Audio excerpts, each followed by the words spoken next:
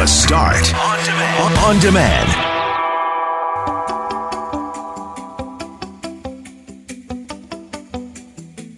Today on The Start, for our small town salute, we went to Dauphin, which has significant Ukrainian heritage. And we spoke to a proud Ukrainian Canadian, Stephen Jadek, who explained to us just what Slava Ukraine means. You may have seen the hashtag on social media. You may have heard the term used, but maybe you didn't know what it means. Well, he very proudly explains what it means, and it was actually quite emotional to hear. We've been talking this week about downtown development. We heard from Angela Matheson of Center Venture, who actually surprised us with some news about the Bay. And what are the annoying things that keep you up at night? As you will hear in a moment, Loren had some issues last night. I'm Brett McGarry, alongside Greg Mackling and Loren McNabb. We are Mackling, McGarry, and McNabb. And this is the Thursday, March 3rd podcast for The Start.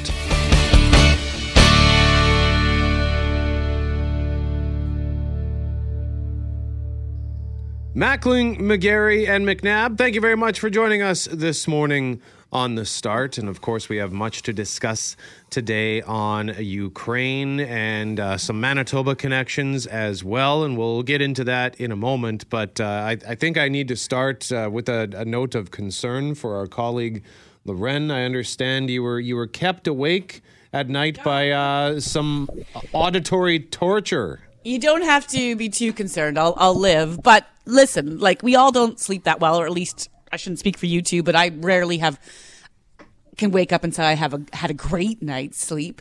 But last night, okay, I'm going to derail this a bit. I bought a plant yesterday at Costco. Hey! And it's a tropical plant.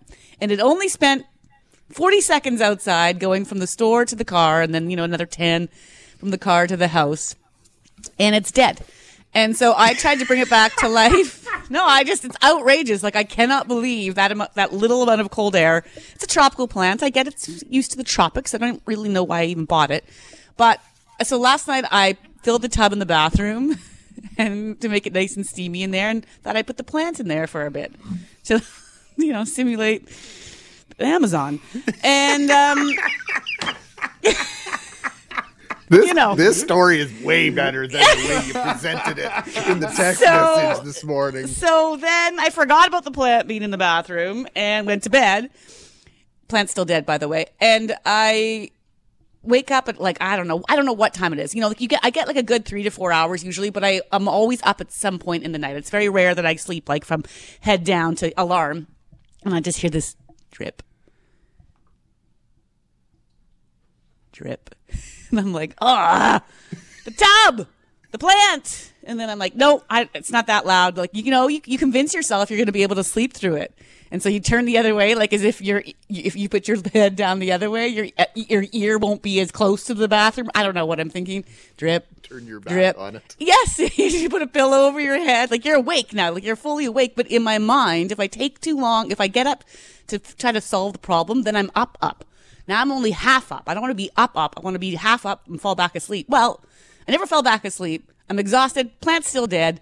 Tub is still full of water, and I'm angry. So we're going to continue sort of talking about that later, Brett. That's right. At 6:45, we're going to discuss the annoying things that keep you awake, or the things you just refuse to deal with because the solution seems more daunting. How long have you been awake, by the way? Like, what time did this happen? I don't know. Like 1, I'm guessing. It's not outrageously long. Like, do you have a stroller, Loren, kicking around anywhere? I'm thinking like a baby stroller. Oh, yeah, you could take the plant to the tropical house at the Assiniboine Park. Yeah, walk it around. Walk it around. Maybe you bring it back to life in there. I just can't believe it.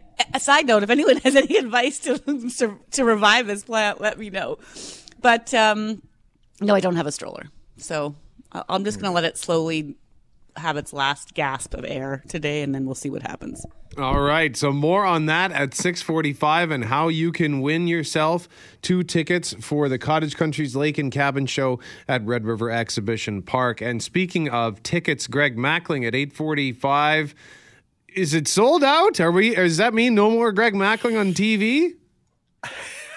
Well, I know a lot of you would like that to be the case. It will sell out today if it hasn't already sold out. As of midnight last night, there were less than 100 single tickets left for the St. Boniface Hospital Foundation Mega Million Choices Lottery. So we will find out.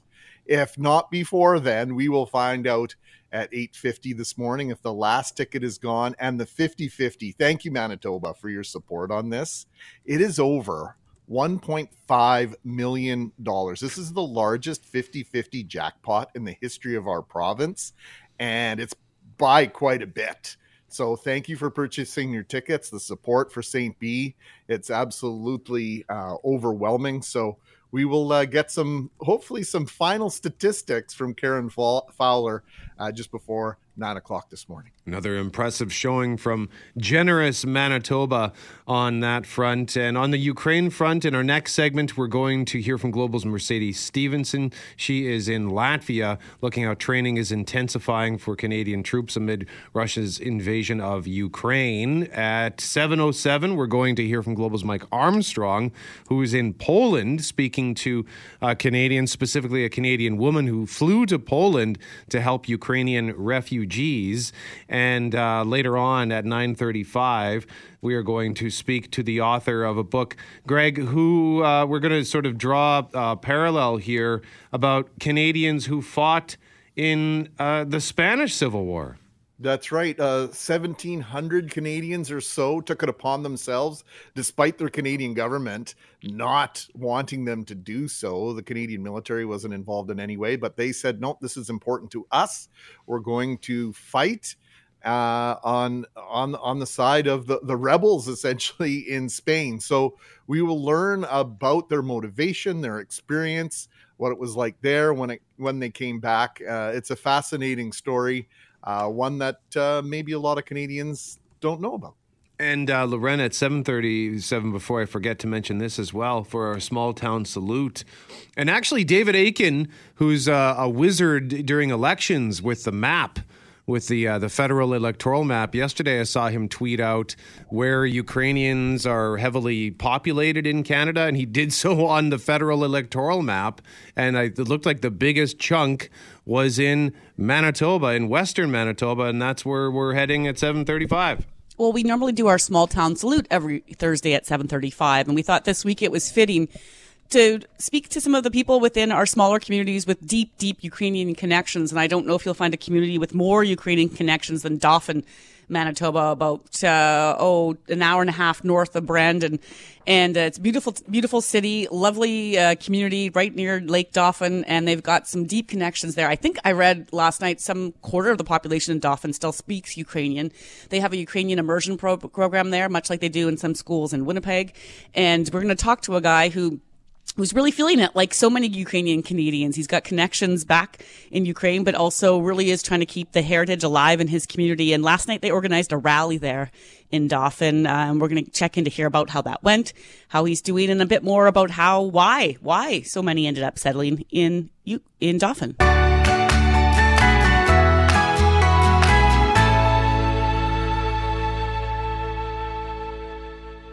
Mackling, McGarry, and McNabb. Loren revealed to us today she was kept awake last night by one of the most annoying sounds on earth when you are trying to sleep. And this was a result of her buying a tropical plant yesterday at Costco. And she brought it. It was outside for like 30 seconds, and it appears to have died. And she tried to take some evasive action. Create my own greenhouse. Yes, that's right. So turned on the bathtub, steamed up the bathroom a little bit, and then later on at night, the tap started dripping. And let me just see if anything. Oh, here we go.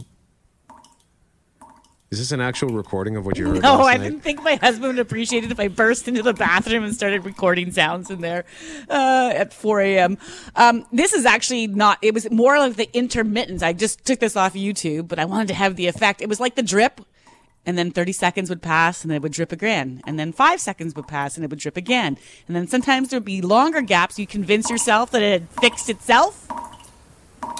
But no. But did I get up to fix it? No. Did I get up to shut the door? No.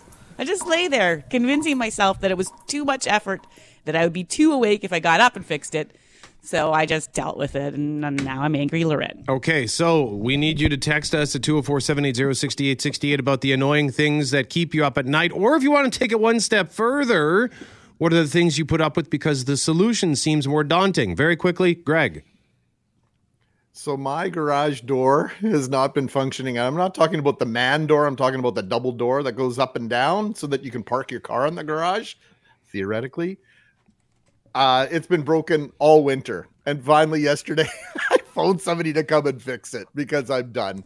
But the idea of somebody coming over to the house and having to be here for the service call and not really having an understanding of how much it might cost or not cost has been standing in the way of me making the phone call. I'm pretty happy with the cost estimate, and so they're finally coming today, but it also is going to mean a bunch more work because now, of course, Jackie's going to want the car inside the garage now that the door works. So it's just been easier for it to be broken.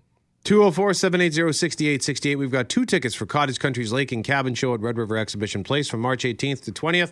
Tell us a story for a chance to win. We'll pick a winner at 9:15. Let's go around the horn here. Start with Jeff Braun. I had a leaky kitchen faucet, and I bought a new faucet, and a buddy of mine came over. He's a handy guy, and we, between the two of us, figured we could figure out how to fix it. And we realized there was a larger plumbing issue involved, and we couldn't fix it.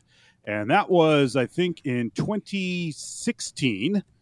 And then in 2020, I finally called a plumber to come over and get it fixed. So I spent 4 years with a dripping faucet. I had to put a pot underneath the sink to catch the drips every day and empty it out at the end of the day kind of thing. And that went on for 4 years before I finally called someone. Wow, that is a commitment to the laziness on that.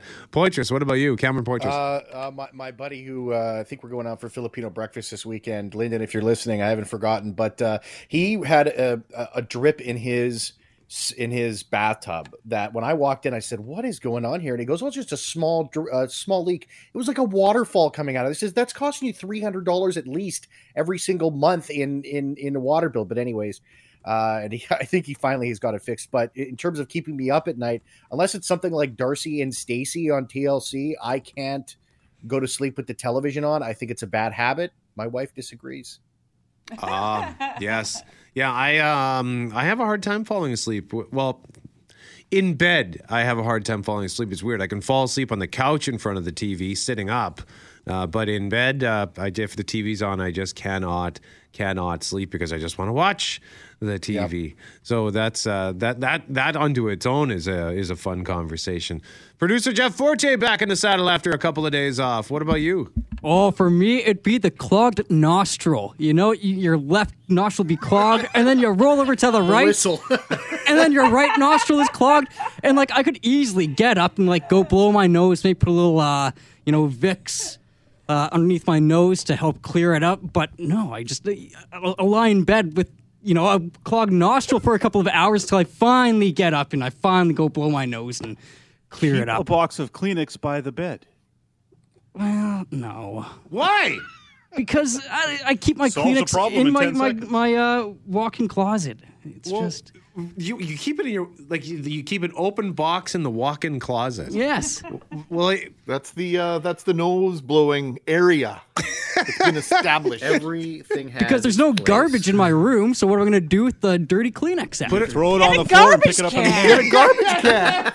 That takes up room. Wait, you have a walk-in closet, but you don't have room in the bathroom. No, my walk-in closet. I'm talking about my walk-in storage closet where I keep my mop and my broom and my vacuum. That's where I keep my Kleenex. That's where I keep my Kleenex.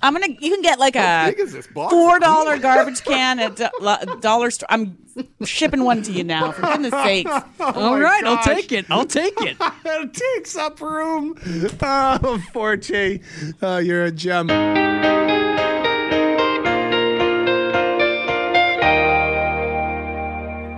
Mackling, McGarry, and McNabb coming up at 7:35. It's our small town salute. We do this every Thursday just after Global News at 7:30. We visit somewhere outside of the city of Winnipeg. And today we are heading to a part of Manitoba with significant Ukrainian heritage. We're going to Dauphin, which is the home of Canada's National Ukrainian Festival. So that's coming up at 7:35. But right now we want to talk about how hundreds of thousands of Ukrainians have fled and more are expected, though getting out, Greg, is getting much harder. Yeah, it's so true, Brett. The UN Refugee Agency estimates more than 874,000 Ukrainians have now crossed into neighboring countries since Russia attacked. Well over half of them are in Poland. The Polish government says a further 50,000 Ukrainians are arriving every day, Loren. That's a staggering number when you consider we're a week into this and no end in sight. Global's Mike Armstrong is also in Poland. He's stationed about 100 kilometers from the Ukrainian border. And that's where Canada's Foreign Affairs Minister also is, as well as other Canadians who are really feeling like they should step up and help this flood of people who have left everything behind. It's a tiny one-bedroom apartment that's not actually home to anyone living in it, but it's safe. They are 4 adults and 5 children from Ukraine who've escaped the war to Poland. They're basically the guests of the woman who rented the apartment, Heidi Bachman, a farmer from Bentley, Alberta. She's Canadian with Ukrainian heritage and says that pulled her here. These are my people. You know, if my family would have stayed put in Odessa, 100 years ago, this would be me. This is me. These are my people. Now, just days ago, these children were hiding in bunkers. They're young, but they still understood the explosions around them meant danger. Flying, she covers her ears. The ears and Shivers. The news coming out of their hometown isn't good. The Russian military says it is now in control of the city of Kherson, and the videos coming out of it seem to back that up. They're Russian soldiers on familiar streets. The Ukrainians in this apartment left behind their parents, brothers and sisters, almost everyone they knew. This woman's husband said goodbye at the border and turned back to help others escape. Many people call, help. He's getting a lot of calls. Please, help. But sometimes he cannot. Okay, all done. Now, Bachman met these families almost by chance. They were referred to her by a stranger. She financed the first part of her trip by selling a load of grain. The rest is coming from friends who heard about what she's doing. Every time I look at my bank account, it has more money in it. Coming here, Bachman thought she'd be helping orphans, possibly move to Canada. It turned out the kids came with parents. The goal now is to help until they can go home. With her son rubbing her back, this woman says she doesn't know when that will be, or if her loved ones will still be alive. We have a truly cruel war, she says. Now, also in this city on this day, Canada's Foreign Affairs Minister. Melanie Joly met with staff from Canada's embassy in Ukraine. They should be in Kyiv. When safety became an issue, they were relocated to Western Ukraine and then eventually moved outside the country to here. The minister says the staff is working to help about 1,200 Canadians still stuck in Ukraine escape. Providing even in terms of travel itineraries, making sure that people understand what's the best way to get to Poland. Logistics. Now, as for that 1,200 number, the minister says it's likely even higher. Not all Canadians register when they travel, and that makes helping them harder. As I understand it, you guys, I don't think there's been a refugee camp established in Poland or any of these other countries. As I understand it, there are facilities, including a shopping center in Poland, just inside the border with Ukraine, that's been converted sort of to a refugee reception center. And then quite quickly, families, children, women, they are taken in by families in Poland, or they maybe use an unrented flat, or maybe they even, in that report, I think the woman said she was renting a flat from somebody in Poland. So this is unusual in terms of what we see with these mass events when it comes to refugees. And, I can't imagine too many of these people wanting to leave the European continent right now. But Loren, I can't help but think that Canada should have 1 or 2 planes there on standby for those that maybe want to come. Like, is it time for us to be offering that as an option for some of these refugees to come to Canada, at least temporarily? I've wondered if what's been happening with the response just has to do with the time and the fact that was there a consideration a week ago? Well, maybe this will only last a couple days, or maybe the damage will be minimal and therefore people will want to go back home, right? The more pictures you see from what's happening there might be, there's blocks of buildings destroyed, homes destroyed. And so people who fled, who might have initially thought a week ago, we just need a couple days, or we just need a couple weeks. Well, that picture might be changing dramatically for them in terms of if they'll go home, if they'll want to go home, if there'll be a home to go to. So I think that might be part of the equation. I know yesterday there was supposed to be a news conference in Ottawa with, of course, Chrystia Freeland, the Minister of Defence, Anita Anand, and, of course, Sean Fraser, who's the Minister of Immigration. That news conference was cancelled, and it's supposed to happen this morning. So whether that news conference will include an announcement about maybe changes to immigration or refugee policies or additional aid or help remains to be seen. But obviously something more has to be done. Yeah, I know Heather Stephenson at the demonstration on Saturday night said that she was going to be working with the federal government to implement and accelerate some of those applications so Ukrainians could come to Manitoba under the provincial nominee program. So I know that from this end there is pressure being applied to the Canadian government to say, hey, Manitoba is prepared to do whatever we can. We'll take as many people as you'll allow to come here.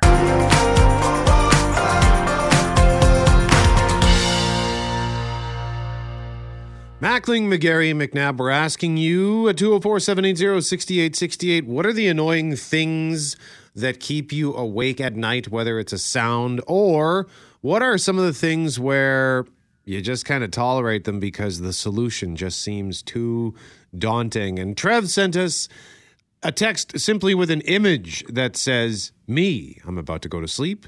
My dog, however...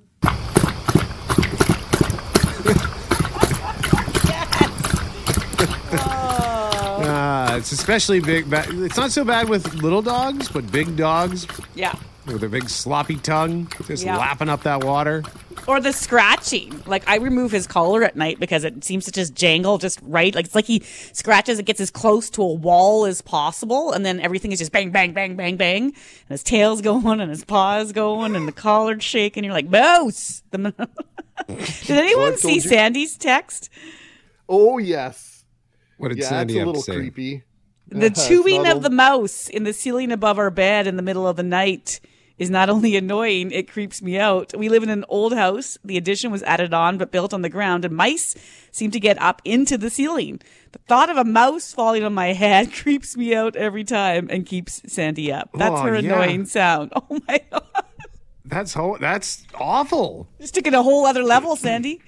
Well, because it's not just the sound that keeps you up, but it's the possibilities, right? Because if the mice, if they can just stay out of the way, okay. But if they get in, like one of the most unnerving things I found in my previous apartment when I lived on Corydon, I found evidence that mice had been under my sink and sort of foraging around on the bottom shelf. Thankfully, they didn't get out. They couldn't get out because I guess the cabinet doors were too heavy.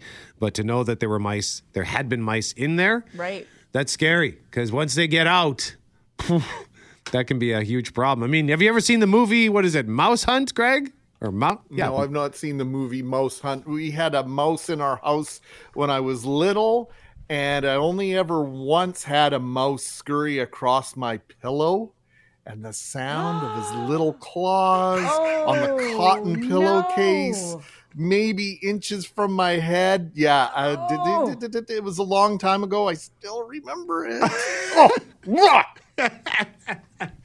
Thanks, Sandy.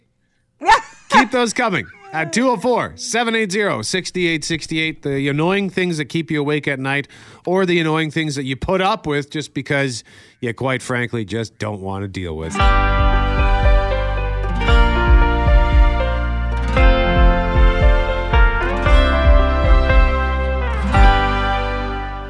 It is time for our small town salute. There are plenty of neighborhoods and communities with Ukrainian connections in this province. After all, Manitoba is home to some 180,000 people who identify as Ukrainian Canadian. And one of the largest and earliest block settlements of Ukrainian immigrants came in Dauphin. So a century later, well over a century later, when they first started arriving in that community, which is about 3.5 hours northwest of Winnipeg, that huge connection to Ukraine remains. A quarter of the population, according to the last census, speaks Ukrainian. Some Winnipeg neighborhoods, there's Ukrainian immersion schools, and Canada's National Ukrainian Festival in Dauphin is also one of the largest and longest running festivals in this whole continent. So there is so much pride in Dauphin. And then, of course, with everything that's been happening over the past couple of weeks, it's safe to say that there also is a lot of pain for people there. Stephen Jadek lives in the Dauphin area. He's a proud Ukrainian Canadian and joins us this morning. Good morning, Stephen. Good morning. I want to talk to you about, I know you helped organize a rally last night in support of Ukraine, and we want to get to that in a moment. But if you could you tell us about what you know about what drew so many Ukrainians, or drew your family, drew your grandparents to Dauphin? You know what? It was just the lands that were opening up that were available for settlement, and where the railway went at the time. Most people, immigrants, arrived into Winnipeg, and then they would set out from Winnipeg to the other more rural areas, and one of them was in the Dauphin area.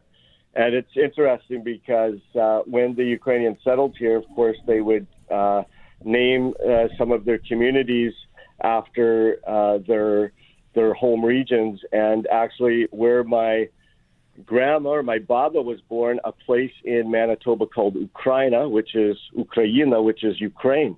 So you could actually have somebody born in Ukraine but not have Ukrainian citizenship because they were born in Ukraina, Manitoba. Wow, this is fascinating. And Stephen, obviously, we want to send our heart and our best wishes to you and to any family, distant or otherwise, in Ukraine. How important is this heritage when it comes to education? It's a conversation we have so often when it comes to Indigenous languages in our provinces, and the storytelling and keeping those histories alive, keeping the Ukrainian history alive and that connection to Ukraine. Why do you think it's so important? Absolutely. You know, the phrase always is that language is the key to culture, and it remains that way. So you need to learn the language. You need to speak the language to be able to understand it and to really appreciate the culture deeply. And I think that's a great opportunity for those in and around Dauphin, where we have the opportunity to have students be educated in the English-Ukrainian bilingual program that is available in our schools in Dauphin. Last night you helped organize a rally in support of Ukraine. How did that go? That went very well. It was awesome to see so many community people out to support us. It was cold. It was -20, and it was high humidity, so it was that chill to the bone cold. But everyone was there, and who wanted to be there. They had signs showing their support for Ukraine, and it also gave the community voice to be able to come out as a group and sort of cry on each other's shoulder, and for the pain that everyone is feeling with what's happening in Ukraine right now. Stephen, I was talking to you yesterday, and we were sharing the fact that, you know, there are so many people who might have never been there before, but have that familial connection or just connection because their neighbor might be of a Ukrainian descent. And you were describing just how it sort of it feels, that connection and the pain that you've been experiencing. Can you just talk a bit about that and the connection that you have, regardless of the generations that have passed since your ancestors first came here? Yeah, absolutely. You know, it's hard to describe, but it's almost like you feel it in your bones. It's a visceral thing. It's like something that it's the terribleness of what's going on, and it affects you so much. And that's what everybody in our community is feeling. At the rally last evening, we had various dignitaries giving speeches and short words, and many of them were just breaking down and showing their emotion for everyone to see, because, and even if they don't have Ukrainian roots to Ukraine, but they're in the Dauphin area, and they realize what is going on and the suffering that people are feeling. So, no, we really appreciate that, and we really feel it. Stephen, we were saying yesterday, Ukrainian culture has become Manitoba culture and vice versa. So if there are more stories that you'd like to share with us and messages you need to get out, please keep in touch with us, okay? And all the best. Yeah, absolutely. I know that I was just texting with individuals in Ukraine just this morning. They're hanging on. I've texted with some people in Kiev. The bombs are coming down. But they're holding out, and we are just so buoyed up by the bravery of the Ukrainian people at this time, and it makes us all proud to trace our heritage back to Ukraine. And before we let you go, Stephen, Loren's got one more question for you. Well, I just know that you speak Ukrainian, and you've been making sure that young people in Dauphin and elsewhere carry on this language. And I noticed all across social media and around the world, people are saying or posting Slava Ukraine. And so that's a national salute, Stephen. Like, do you know a bit more about its origins? Yeah, absolutely. Slava Ukraini, glory to Ukraine, and the response to that, Heroyam Slava, to the heroes' glory. And, I don't think there's a more fitting way to end off this conversation than by signing off with that. It is, as far as I know, it may have had its origins in way back when, back in the 1920s, when Ukraine was forming its independence for the first time, and it's used now as a rallying cry for Ukraine and for those heroes, each Ukrainian citizen that is defending it to their death. At times, and it is sad, but it's a rallying cry. And just to give another story, in 2019, my son and daughter were both in Ukraine. My son was taking a 10-month course on Ukrainian dance and going to different areas of Ukraine and studying that. My daughter was teaching English in a private school in Kiev. And I was able to go out and meet them and rent a vehicle and travel around to the villages where our ancestors came from, and it was just amazing opportunity and an amazing trip. I don't know what I would have done if my kids were there right now. I'd be going crazy, I know, but believe it or not, there are kids and families there that are suffering, and so we appreciate every prayer and every thought that's going up. I had the opportunity to be at the hockey game on Tuesday night where Husley was singing Ukraina, the Ukrainian national anthem, and O Canada. It brought the house down. It was amazing. Stephen Jadek lives in the Dauphin area, a proud Ukrainian Canadian. Thank you very much, Stephen. We appreciate this, sir. Slava Ukraini, Heroyam Slava.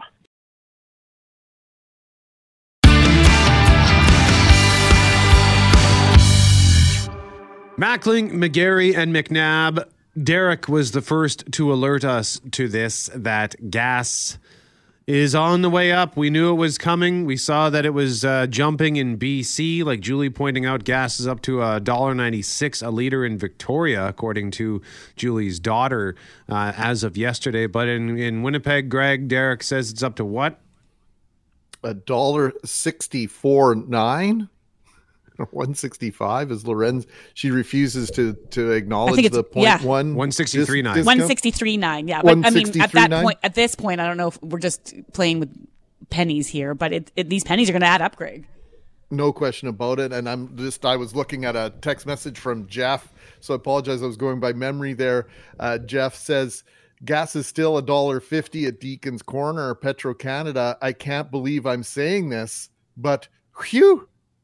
And that's where we're at. $1.49.9 is a bargain this morning. Some of our listeners saying still $1.42 at Costco. I don't know what's happening over on Marion. You've got the Domo and the Mohawk, I think, is the one across the street.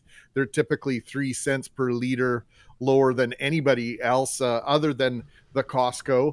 So keep us informed. Let us know what you're seeing here. But the impact of this is obviously, people are going to be thinking about how much driving they're doing. I don't think there's any doubt about that. We are approaching a threshold that we've never seen before, and some decisions are going to have to be made if you can, in fact, make those decisions in terms of carpooling or doing anything differently.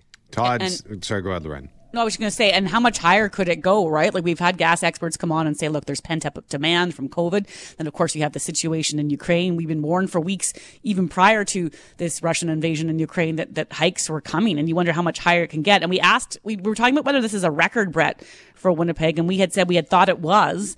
One of our listeners says actually he thinks in the Gulf War in 1991, it went to $1.80 a liter in Winnipeg. So I'm just double checking that because I don't recall that, but I also didn't have a license then. Yeah. Brett. But, man, like the territory we're in right now is going to be scary. It's going to be real hitting people hard. Yeah, Todd giving us a screen grab of that gas price website showing that it looks like, and typically it's Shell that seems to be the first one to pull the trigger and ramp the gas prices up. So a couple of Shell stations, $63.9. Like Mike saying the $63.9 on King Edward, the Shell beside the Timmy's there.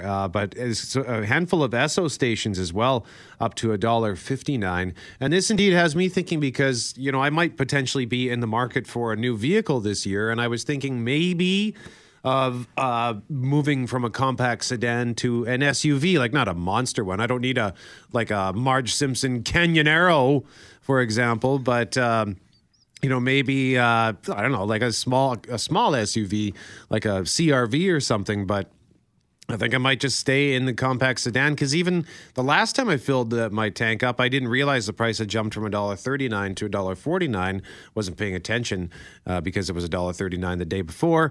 And the price was $75 just to fill up my compact sedan. So for anybody who drives like a big pickup truck or a big SUV, I don't even want to think about what it's costing you to put fuel into your tank. So let us know what you think. 204-780-6868. Let us know what you're seeing out there as far as gas prices is concerned. Like Todd saying, my Ram at $1.63.9 is $200. Oh. Oh. Yeah. So it makes me thankful that I really only have to fill up my tank maybe once a month with all the walking I do because I walk home from work every day. Mackling, McGarry, and McNabb, just very quickly here, we want to mention the fact that we have gas prices on the way up. Derek was the first to alert us of this, $1.63.9 at a gas station on Pembina at the Perimeter. We're seeing prices at $1.59.9. Glenn with some interesting and, quite frankly, both hilarious but sad perspective. Glenn says, it's sad when you pull up to a gas station and they ask you if you want to fill, and you say, no, just $150, please. Oh, yeah. Oh, that's a gut punch. Yeah. You mentioned the fact, $5 or $10 could get you going lots of places back in the day. You hate to be that person, but I remember putting $2 or $3 worth of gas in my gas tank to get me through a day or two in a pinch. That wouldn't get you out of the driveway now. Yeah. I remember stealing purple gas from the farm tank in the old yard to get me downtown. So did it work? Purple gas? Sure. I think it's illegal to use, and my dad didn't like it when we did that, but, I don't even know what purple gas is. It's supposed to be for the farm equipment. You'd roll on over there and just get yourself some gas. Dum-de-dum, dum-de-dum. Nothing to see here. Hope he's not looking out the window. Okay, so feel free to continue to let us know at 204-780-6868 and let us know if this is making you think about either A, your driving habits, or B, what you are driving. In the meantime, long before the pandemic hit, we were talking about downtown development. For decades, there have been conversations on making it a destination, not just to work or play, but, Loren, to live. And so, of course, there have been really a lot of positive developments, new buildings, new places to eat and dine, like the Hargrave Market at the True North Square. There's new places to live popping up in a couple of locations. And we just spoke a few weeks ago to the folks at 300 Main. They're hoping to move tenants in this spring.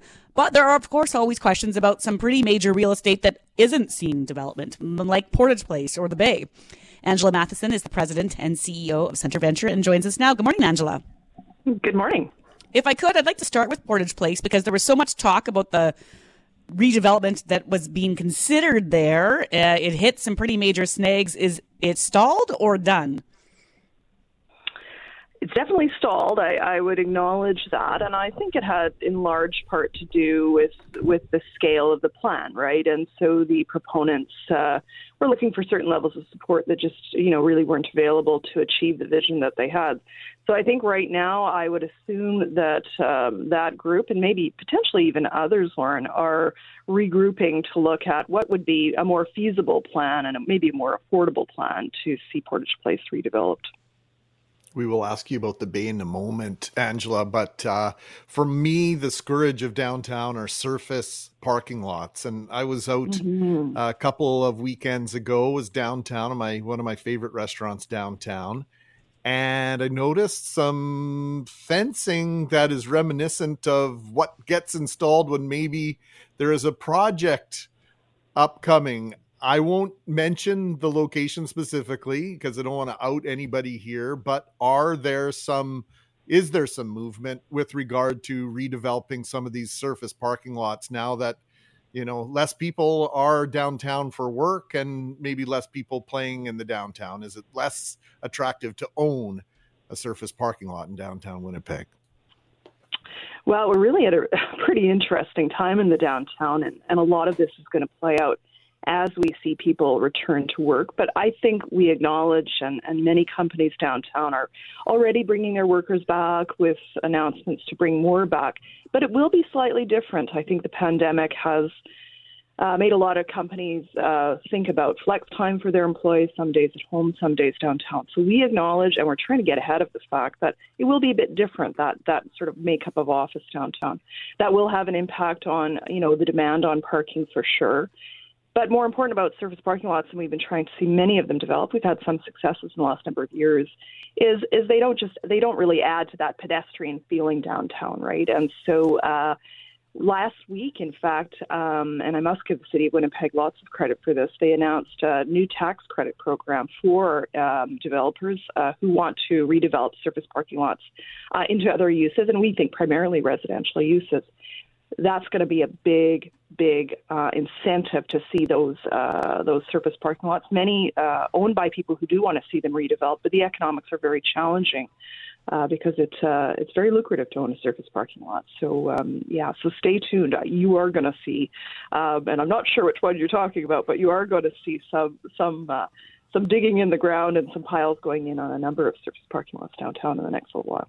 Greg and Loren both referenced the Bay, the empty Bay building. Any word on anything that might happen there? I'm just going to say that I am very optimistic about the Bay. I think there's a lot of merit in the building, and I think in very short order we're going to hear about a successful attempt to redevelop that building. I feel like I need to just follow up and say, so when might we hear something? Tell us more, please, Angela. I can't say much more, you guys, but, I think since the Bay, went dark in 2020, there's been a really good coalescing of the community around options for that building. It's a tough one. It's very, very large. It's over 600,000 square feet. So to put that in perspective, it's about the size of the Richardson building, or more than the Richardson building. So it's a big building to fill, especially in the context of the pandemic. But you're going to see something there that's going to be a mix of uses, and I think it's going to be a very positive project for the downtown, and I would say you're going to see that in the next month or so. Angela Matheson, President and CEO of Centre Venture, joining us live on 680 CJOB. Thank you very much, Angela. We appreciate it. Thanks, guys.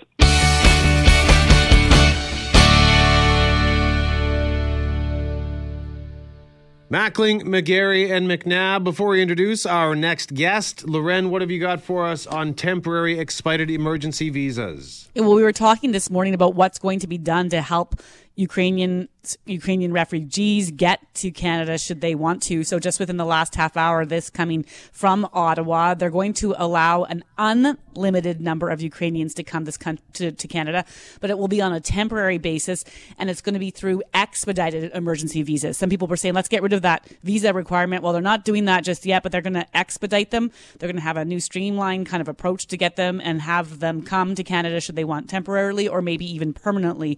So that announcement just in within the last hour. And Greg, what are we doing at 9:35? We're going to talk about history and how it relates to today. There are people from all over the world who are putting their hands up and going to Ukraine and fighting in the war against Russia. Well, that's happened in the past, and we're going to talk about Canadians who fought in the Spanish Civil War prior to World War II. And coming up in our next segment, reminder, we are giving away 2 tickets for Cottage Country's Lake and Cabin Show at Red River Exhibition Place based on your text on the annoying things that keep you up at night or the annoying things that you're just too, quite frankly, lazy to deal with. But right now, we speak to passionate advocates of all sorts on this radio station. And one of the most passionate is our next guest, who's here to talk about something happening this Sunday, World Lymphedema Day. Yeah, Amanda Sobey is a lymphedema warrior and coach and a fitness coach and joins us now with more. Good morning, Amanda. Hey, good morning, you guys. How's it going? It's going very well. It's great to speak with you again. And of course, you know, the world is a difficult place in a broad sense right now. But may I tell you, you brighten my day every single time I go on Instagram or on any of the social media and see you absolutely kicking the backside of lymphedema every single day. You are truly an inspiration, Amanda. Aw, thank you so very much. It's been a long journey, and I'm very privileged and honored to be sitting here today and being able to talk to you guys. So thank you. Well, tell us a little bit about lymphedema and what it is and how it has impacted your life.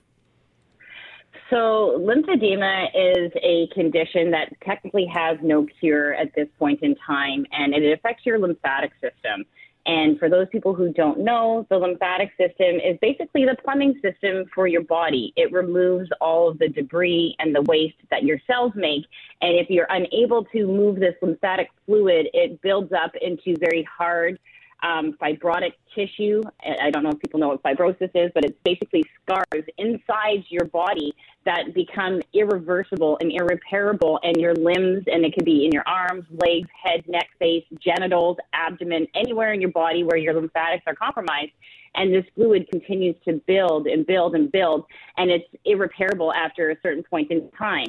And the problem with this is that doctors and many medical staff are not trained on the lymphatic system, so it's not diagnosed very early. And also, too, there's no funding for this illness because the government doesn't actually recognize that this is an actual disease. And it's very debilitating. It's incredibly sad. And it affects millions of people, approximately 300 million people worldwide. And that's kind of what drives my force. It gets me up in the morning just to create awareness, make education happen, and just try to make a difference. Yeah, I was reading this morning that they estimate, at least 1 million Canadians are impacted by lymphedema. But as you point out, that number is not necessarily accurate because of the difficulty of getting that diagnosis. And so therefore, education and awareness becomes really important. What have you been doing this year? It sounds like you've had a pretty, if I can use the word good in raising awareness year. Definitely. So, yes, it's about 1 million people in Canada, approximately 38,500 for Manitobans alone. But this disease is often masked by obesity, technically. So I think the numbers are very skewed, and I don't think that they're accurate personally. For my efforts, I have become the vice president of the Lymphedema Association of Manitoba. So that's been really exciting. I entered a bodybuilding competition wearing my medical grade compression because part of the therapy and part of the tools that people like myself use is compression. So spandex is back. So again, I got up on stage wearing my compression because I had a very hard time being public with my body, being public with my image. So I did that to create awareness and advocacy. And then obviously, as Gary sorry, as I have mentioned that I'm on social media, I do use that as my forum to advertise, to create awareness, to use it as advocacy, just to inspire people to kind of accept this condition, educate people, and it reaches worldwide. I'm on all 7 continents. It's just pretty amazing. So if someone learns for the first time, like if they actually get a diagnosis or maybe even perhaps suspect they're dealing with lymphedema, what can they do to fight back as you have? I would say don't just stop at your first doctor's diagnosis. Vascular specialists in our province, they're far and few between, actually, so we don't have many vascular specialists here, but they would be the one to diagnose you. And upon that diagnosis, you may be responsible for educating your own doctor or your own GP. So this is going to be kind of a whirlwind of an experience, because you're going to have to learn about this condition. You're going to have to advocate for yourself because, again, the government doesn't fund our tools that we need for our medical needs. And so you're going to have to educate yourself, advocate for yourself, and just don't give up. Start to learn that there's people out there like myself. There's the Lymphedema Association of Manitoba that are here. There's some fabulous therapists in our community. There's some fabulous people that do know and understand this condition, and it's imperative to support yourself and surround yourself with people who know about this so that it gives you hope and it encourages you to do something about this illness. 30 seconds here, Amanda. You've sort of turned this into your superpower, in my opinion. You can correct me if I'm wrong, but what sort of advice do you have to those that might be dealing with other afflictions that sort of feel like the end of the world when you hear their diagnosis and when they're presented and become a part of your life? Great question. Do not let the words no cure derail you. Just because there is technically no cure, there is still so much that you can do based on health and fitness, nutrition, and just medical supplies. You can do a lot. So please don't let that pull you downwards. Take this as a moment to invest in yourself, give love back to yourself, and just try to rise above and know that you can make a difference and live a normal, happy, healthy life, even though that you have an incurable disease. What's happening on Sunday, Amanda? On Sunday, come meet me at the Forks Johnson Terminal South Side building. We're going to be walking up Broadway and conglomerating at the Legislative Building approximately around 6 p.m. We're going to have a ceremonial speech. We're going to create awareness, and we're going to have awesome blue glow sticks. We're going to try to just get the community involved. It'll be our first public gathering in a very long time, so I'm very excited, and we're just going to create awareness, celebrate World Lymphedema Day, because that's on March the 6th, and we'll be at the Legislative Building at around 6 p.m. And the building will be colored teal in honor of World Lymphedema Day to acknowledge the day. Amanda, Sobey, thank you so much for joining us to give us a heads up on this. We appreciate it. Thanks, guys. Have a great day. Mackling, McGarry, McNabb, what keeps you awake at night? The annoying things that keep you awake at night, like the dripping tap that bothered Loren, I guess, early this morning as of about 1 a.m. And Henry, I mean, just dealer's choice here. I've put a whole bunch in our wheel here, our script. Not sure we'll have time to read them all, but one of our runners-up, Henry, who says, crickets drive me up the wall. They always climb into ducts and cold air returns and rub their little legs together all night long, and I go and stomp in the vicinity of the noise, and the noise stops, of course, until you hit the pillow. Even our cat gets annoyed with them, but can't seem to get at them either. That's got to be the worst, because if they're outside, okay, that's annoying, but they're outside, and it's just something that's, you got to accept that crickets are going to be out there. But if they're in your home and you can't get to them, I would lose my mind on that. So they're not finding them if you can't find them either, right? That noise when you can't locate it. Like we get them in the garage every year, and I feel like I just pace around like trying to find those suckers. Oh, and in the garage too, there's got to be a million places for them to hide. Oh yeah, it's impossible. Charge them rent. Loren, where do you want to go next? Who do you want to read next? I think we could go to Linda, because I think a lot of people can relate to this. What keeps me awake is the neighbors next door coming in and out at different times from work, and they slam the doors and then the wooden gate like thunder coming through the house. Yeah, like that can be when you're on different shifts or different times and people are coming home, and the slamming drives you nuts. Just be considerate. Don't be an inconsiderate neighbor. Greg, where do you want to go next? How about Shannon? Shannon says things that keep me awake at night. My teenage son playing video games, laughing, joking, jumping around, clapping his hands. Man, he sounds like he's having a blast, but really hard to sleep through all the excitement. It's annoying. Yes, Shannon, I'm aware 3 floors down, I can hear my wonderful children doing exactly the same thing. I get it. They go to bed at an unreasonable hour. However, tone it down. Pipe down there, eh? And sometimes they're so loud, you're like, are you having fun? Like, I can't tell because they're screaming and, you know, like, you're like, is someone dying downstairs and one of the kids hit each other? But no, you get down there and they're just laughing, but you think literally that something terrible has occurred and, it drives you nuts. Dave says, my cat likes to gnaw on the corners of plastic containers. I had a small one on the floor in my room just holding some pens and paperwork.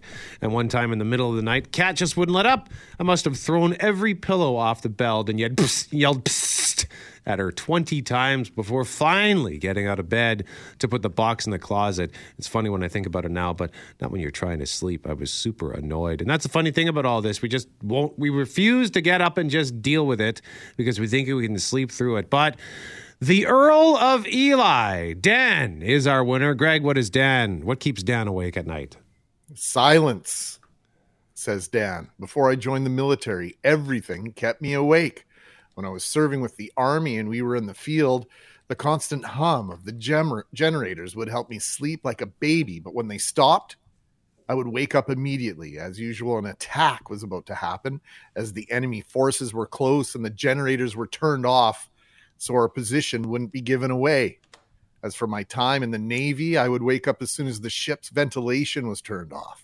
I was up and out off bed as the ventilation being turned off meant the ship was on fire or there was about to be a fire drill. To this day, I can sleep through anything. I've slept through artillery fire and earthquakes. I sleep with a ceiling fan for noise and wake up every time the power goes off. Wow, that's crazy. So like the louder it is, the better. Like if it's consistent, it sounds like, right? Constant fire or like that's artillery fire doesn't bug you, but silence, ceiling fan going off. I can't sleep. Much. I can't sleep through silence either. But obviously I'm the same. not because I've been exposed to artillery fire. So Dan, thank you for your service and thank you for the wonderful story.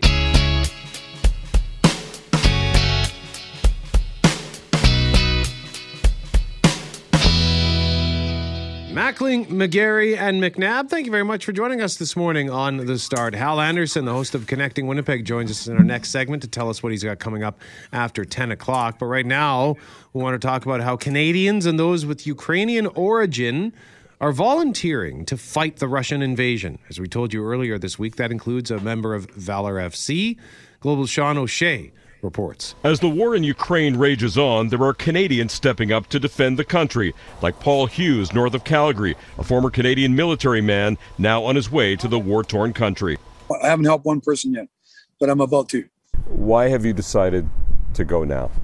In Toronto, I meet 61-year-old Ivan Babinski, a Ukrainian who recently became a Canadian citizen. He's flying out too. It's also my duty as a Ukrainian to go help my brothers. For 22-year-old Ukrainian-born soccer player Sivatik Artemenko, raised in Winnipeg since the age of 2, that meant signing up with Ukraine's army. He's in Odessa now. Ukraine has always been a country, is a country, and will be a country. And at the moment, for it to keep being a country, this is what I need to do. So it's not unprecedented for Canadians to travel en masse to fight independent of the Canadian military and for fighting for a cause in which they believe. People might not know this, but I learned this week, Greg, that between 1936 and 1939, some 1,700 Canadians, or nearly 1,700 Canadians, defied their government and volunteered to fight in the Spanish Civil War. That led our next guest to write the book, Renegades, Canadians in the Spanish Civil War. Yeah, the book has described Lorraine as an intimate and unflinching story of idealism and courage, duplicity and defeat. Our guest is an adjunct research professor in the Department of History at Carleton University. He is the historian, veterans experience at the Canadian War Museum. Michael Petro is a former foreign correspondent who reported on wars in Afghanistan, Iraq, and elsewhere. Good morning, Michael. Thank you for taking time with us today. Good morning. Thank you for having me. So before we get into the Canadians who made their way to Spain, can you give us sort of a high-level tutorial about the Spanish Civil War itself? Sure. There was, in Spain in 1936, there was a left-leaning government which, aligned itself roughly with fascist Italy, Nazi Germany, part of this kind of rightward shift in the world at the time. And, that was the left-wing government was in defiance of that. And a coup, the Spanish army rebelled against this left-wing government with the backing of fascist Italy and Nazi Germany. And so we had a civil war. So it became a little bit of a symbol between this much larger global clash of the fascist right and the democratic and indeed the communist left that was happening all over Europe. And Spain seemed to be a symbol of this larger struggle. So this resonated far beyond Spain, which is why a lot of volunteers from all over the world, including Canada, came to fight in Spain in defense of the Spanish government against this right-wing fascist coup. So the nearly 1,700 Canadians that went, Michael, were they Canadian? Like, were they Spanish nationals? What was there a connection to many of them to Spain? Who were they? Yeah, that's a great story. A lot of them were from Winnipeg, actually, and they didn't have family ties to Spain. They saw what was happening in Spain as part of this larger struggle. So, although it might seem odd to think, what does someone in Canada, facing the poverty of the Great Depression and some of the heavy-handed measures against unemployed folks, especially, in the prairies and out west, what does it have to do with Spain? But for a lot of the volunteers in Canada, they saw this, again, as part of this much, much larger struggle. And a lot of them were immigrants and saw what was happening in Spain as perhaps reflective of, various causes they'd left behind when they immigrated to Canada, including Irish Republicans, Ukrainians that were opposed or believed that Poland was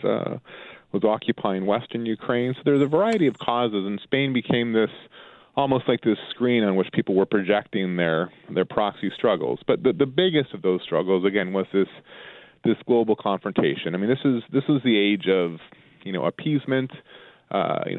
Fascism was on the march in Europe, and the response of the democracies, understandably in a lot of ways, was not to challenge them. We know this, of course, is a mistake, but this is the age of Chamberlain, and just this idea. If we give Germany a little bit, we give them a little bit more, maybe we can avoid war.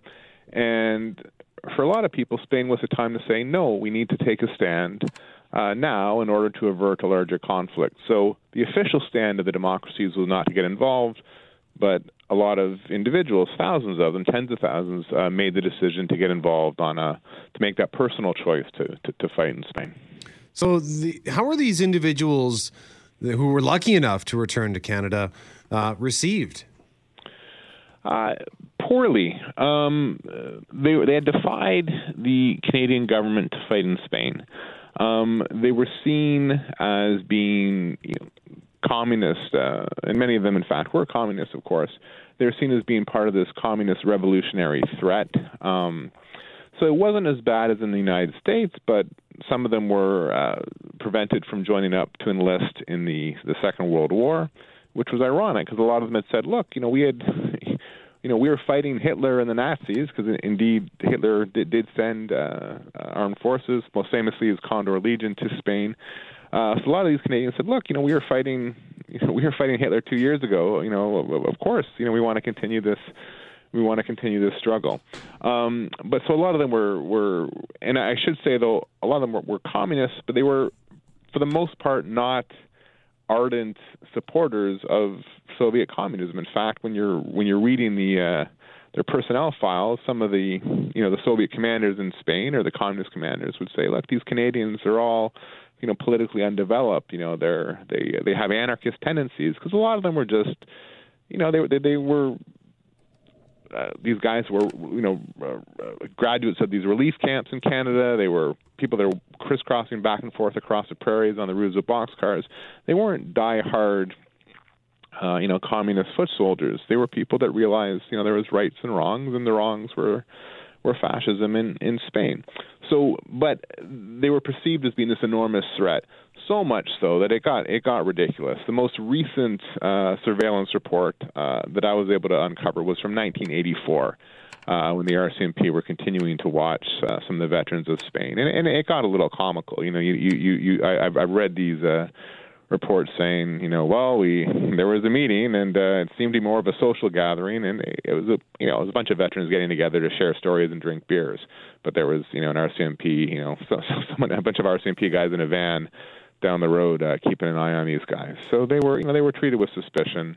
And some discrimination in the years afterwards. Although now there's a monument to them on the shores of the Rideau River just down from Parliament Hill. So I think Canadian perception has changed. The book is Renegades, Canadians in the Spanish Civil War. Michael Petro is the author. And this book is from 2008, Michael. And I have to tell you, I knew one of these veterans personally. He's a good friend of my grandfather, terrific man, and passionate about his beliefs and all the things that you were talking about in terms of who these people were and who they weren't rings true for me. And he would talk quite passionately about, the things that people didn't realize were happening in Spain. And you mentioned Hitler and his involvement and the Nazis and what they were doing. He always used to talk about, and maybe this happened, maybe it didn't. This is my opportunity to validate it, that they perfected some of their dive bombing techniques in Spain and some other things that were eventually used quite extensively in the Second World War. That's absolutely true. There's a famous painting by Picasso of Guernica, which was, shocked the world because it was one of the first, bombings of a civilian target. And of course, it was dwarfed by the atrocities of the Second World War, but very much so. Some of the blitzkrieg techniques, the combined air force and armor that the Germans would use in the Second World War, yes, they did develop in Spain, and they saw Spain as very much as a testing ground.